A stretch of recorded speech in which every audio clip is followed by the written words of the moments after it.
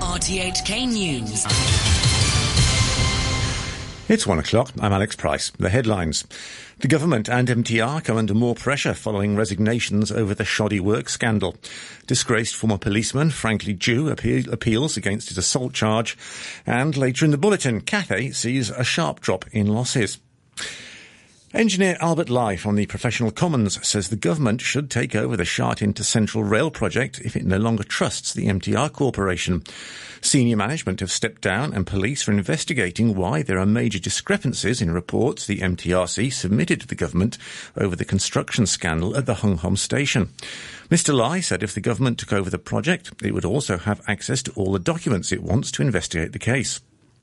Yesterday, the government made it very clear that they do not trust the MTR management anymore in handling this project. And yet, the government continue to allow the MTR to handle this project. So that in itself is a contradiction. I think there is one step that the government should consider now, which is really to take over this project from MTR. Shares in the MTR Corporation have dropped to a 5-month low following the announcement of the resignations. Shares slumped 3.2% to $41.45 this morning. Trading was suspended yesterday afternoon ahead of the announcement. Around 40 demonstrators have protested outside the government headquarters in Admiralty to demand the Transport Secretary Frank Chan step down for the MTR's construction scandal. Members of the League of Social Democrats, the Labour Party and others say the government should take responsibility for failing to monitor MTR projects properly. They say the Sha Tin to Central link is $16.5 billion over budget, nearly a year behind schedule and fraught with safety issues. Here's the Labour Party's Lee Cheuk-yan. The government, every month, they said they have meeting with the MTR. Why aren't they able to discover any mistakes made? And why are they not able to really monitor what had happened in the whole construction? So it's not just the MTR engineering team that should be held responsible. The monitoring by the government should also be held responsible for what all these mistakes. And therefore, we come here to demand for the so-called political accountability minister, Mr. Chan Fan, to step down. Meanwhile, Democratic Party lawmaker Lam Cheuk Ting says he'll move a no-confidence motion against the Transport Secretary and the MTRC Chairman Fred Ma when the legislative session resumes in October. He will also try to set up a LegCo inquiry into the construction scandal under the Powers and Privileges Ordinance. He warned the pro-establishment camp against opposing him. If they veto the motions, they have to fully explain the rationale to the general public of Hong Kong. Since so many Hong Kong people are very concerned about the scandal and the safety and the quality of the project, it is a very important public interest. The High Court is hearing the appeal of retired Police Superintendent Frank Chu against his 3-month sentence and conviction for hitting a bystander with his baton during the Occupy protests in 2014. His lawyer produced video footage which he said had recently been found and showed the situation of the streets right before Mr. Chu struck the victim. Wendy Wong reports. The defense lawyer says the trial magistrate failed to consider the whole dynamic of the situation leading up to Mr. Chu's action, but a new video could put things into context. During his trial, the retired policeman said the victim was aggressive and force had to be applied to restrain a charging crowd, a contention the magistrate had rejected. Prosecution opposed the appeal, saying the new video didn't show charging crowds. The defense also questioned the credibility of the victim, Osman Chan, saying his claim of going to the scene to meet a friend conflicted with a friend's account on social media that she met him by chance. The defense also questioned his injuries, saying evidence showed they probably existed before he was hit. The hearing continues, and Mr. Chu is on bail. A small group of people have gathered outside the Foreign Correspondents' Club in Central to protest against its plan to have Hong Kong National Party leader Chan Ho-tin deliver a speech next week. The club has come under pressure from the Ministry of Foreign Affairs and former Chief Executive CY Leung. However, it says it's always welcomed speakers from across the political spectrum. Indonesian officials say more than 80,000 people on the island of Lombok are seeking refuge following a strong earthquake on Sunday. 105 people are now known to have been killed. The figures come as rescue workers have reached some of the island's more remote communities in the mountainous north, one of the hardest hit areas. An emergency coordinator for the charity Oxfam, Meli Nati, said a significant number of people had been forced from their homes. It's around 680,000 affected population.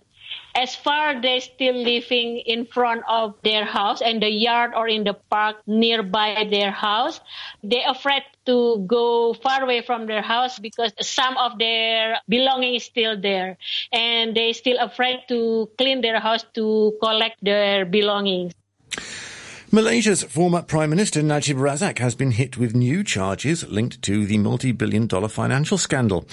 Appearing in court this morning, he was charged with 3 counts of money laundering over claims that he pocketed more than $10 million. He faces up to 15 years in prison for each charge. These are in addition to charges last month after he was first arrested, 3 for criminal breach of trust and a separate count that he abused his position. A Japanese medical university has admitted to discriminating against female applicants and for much longer than previously thought. Just how many women have been affected remains unclear. It's also unclear how they'll gain redress. Here's the BBC's Rupert Wingfield-Hayes. The Tokyo Medical University wanted to limit the number of women admitted to the school, so it systematically cut the test scores of female applicants and even boosted the scores of some men. Lawyers hired to investigate the university's scandal have found the practice began as long ago as 2006, and maybe even earlier. One of the investigating lawyers described it as very serious discrimination that had sought to deceive the test takers, their families, and society as a whole. At a press conference on Tuesday night, the Tokyo Medical University's vice president bowed repeatedly in front of the collected media. Early results in the US state of Ohio suggest that the Republican candidate Troy Balderston is edging towards a narrow victory over his Democratic rival Danny O'Connor for a seat in the House of Representatives. Some media groups are saying the race is still too close to call, however. Here's the BBC's Anthony Zerka. This Central Ohio congressional district was supposed to be a safe Republican seat, but it didn't turn out that way. Donald Trump won the district in 2016 by 11%. But with all precincts reporting, Republican Balderson has edged out Democrat O'Connor by just under 1%, pending the tabulation of provisional ballots. Although they can only claim a moral victory in Ohio, Democrats will point to the results as further evidence that they are poised for success in November, when the entire House of Representatives, including the seat once again, is up for election. In Portugal, the National Fire Service has taken over operations against a forest fire in the Algarve Hills after the local force was unable to bring it under control. More than 1,000 fighters are battling the flames in windy conditions. The BBC's Alison Roberts is in Lisbon.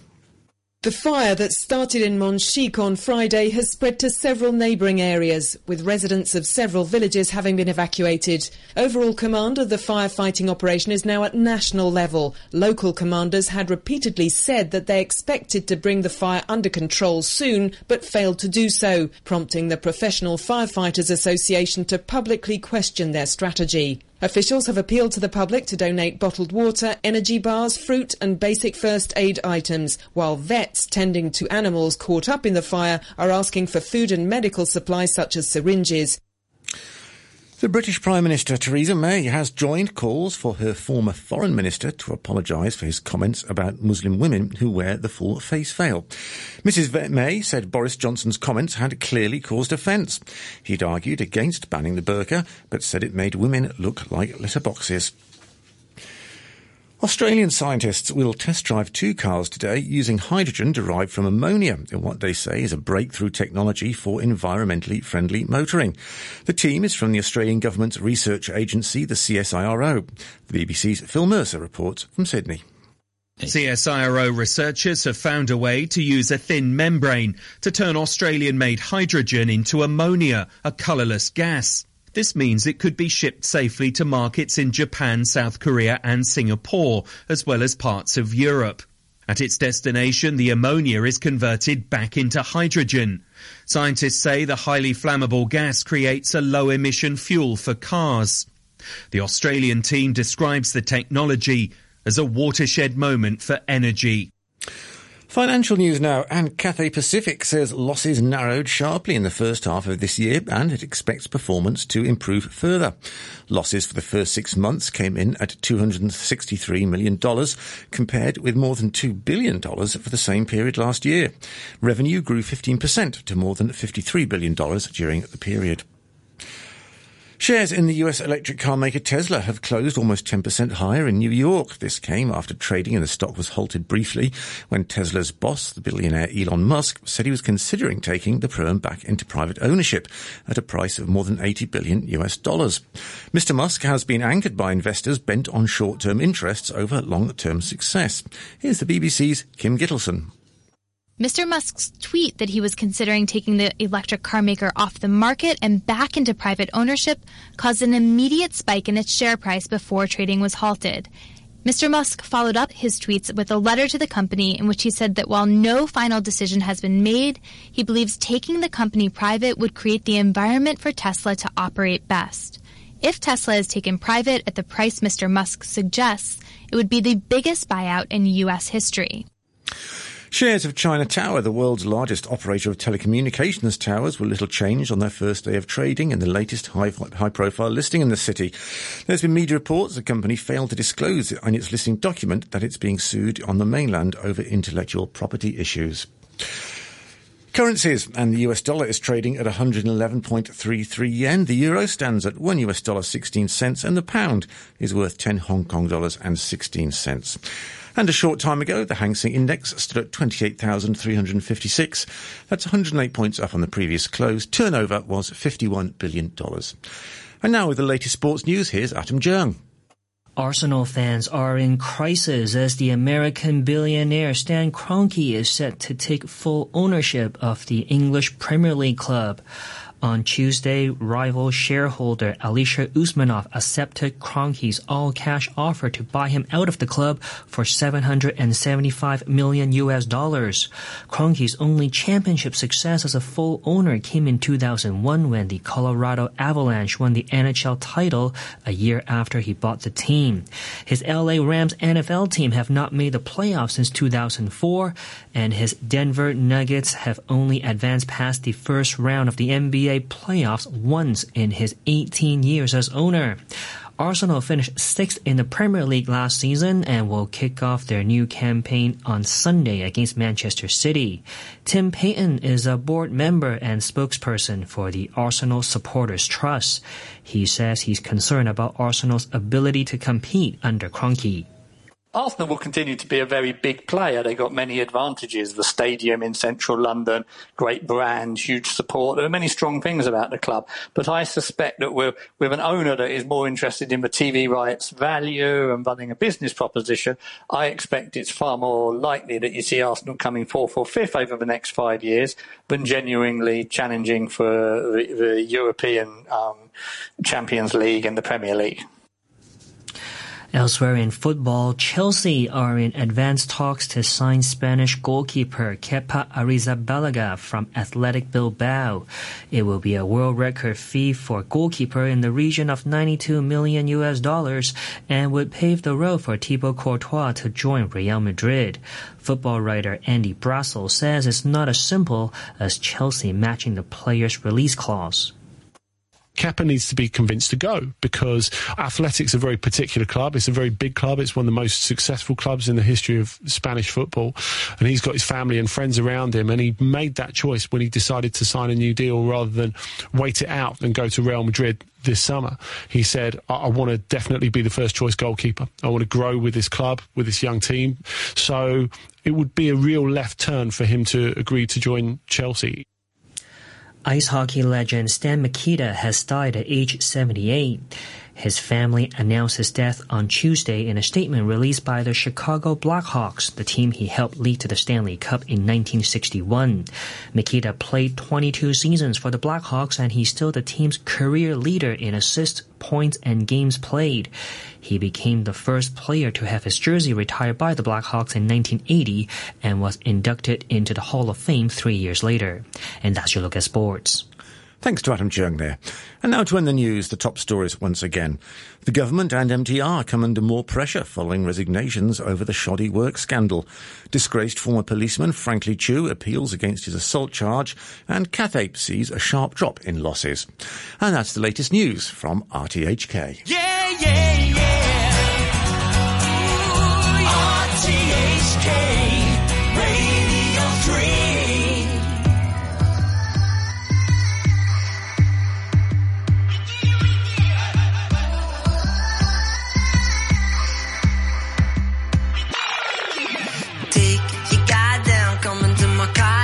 Race the car down all the way to San Jose with you, baby.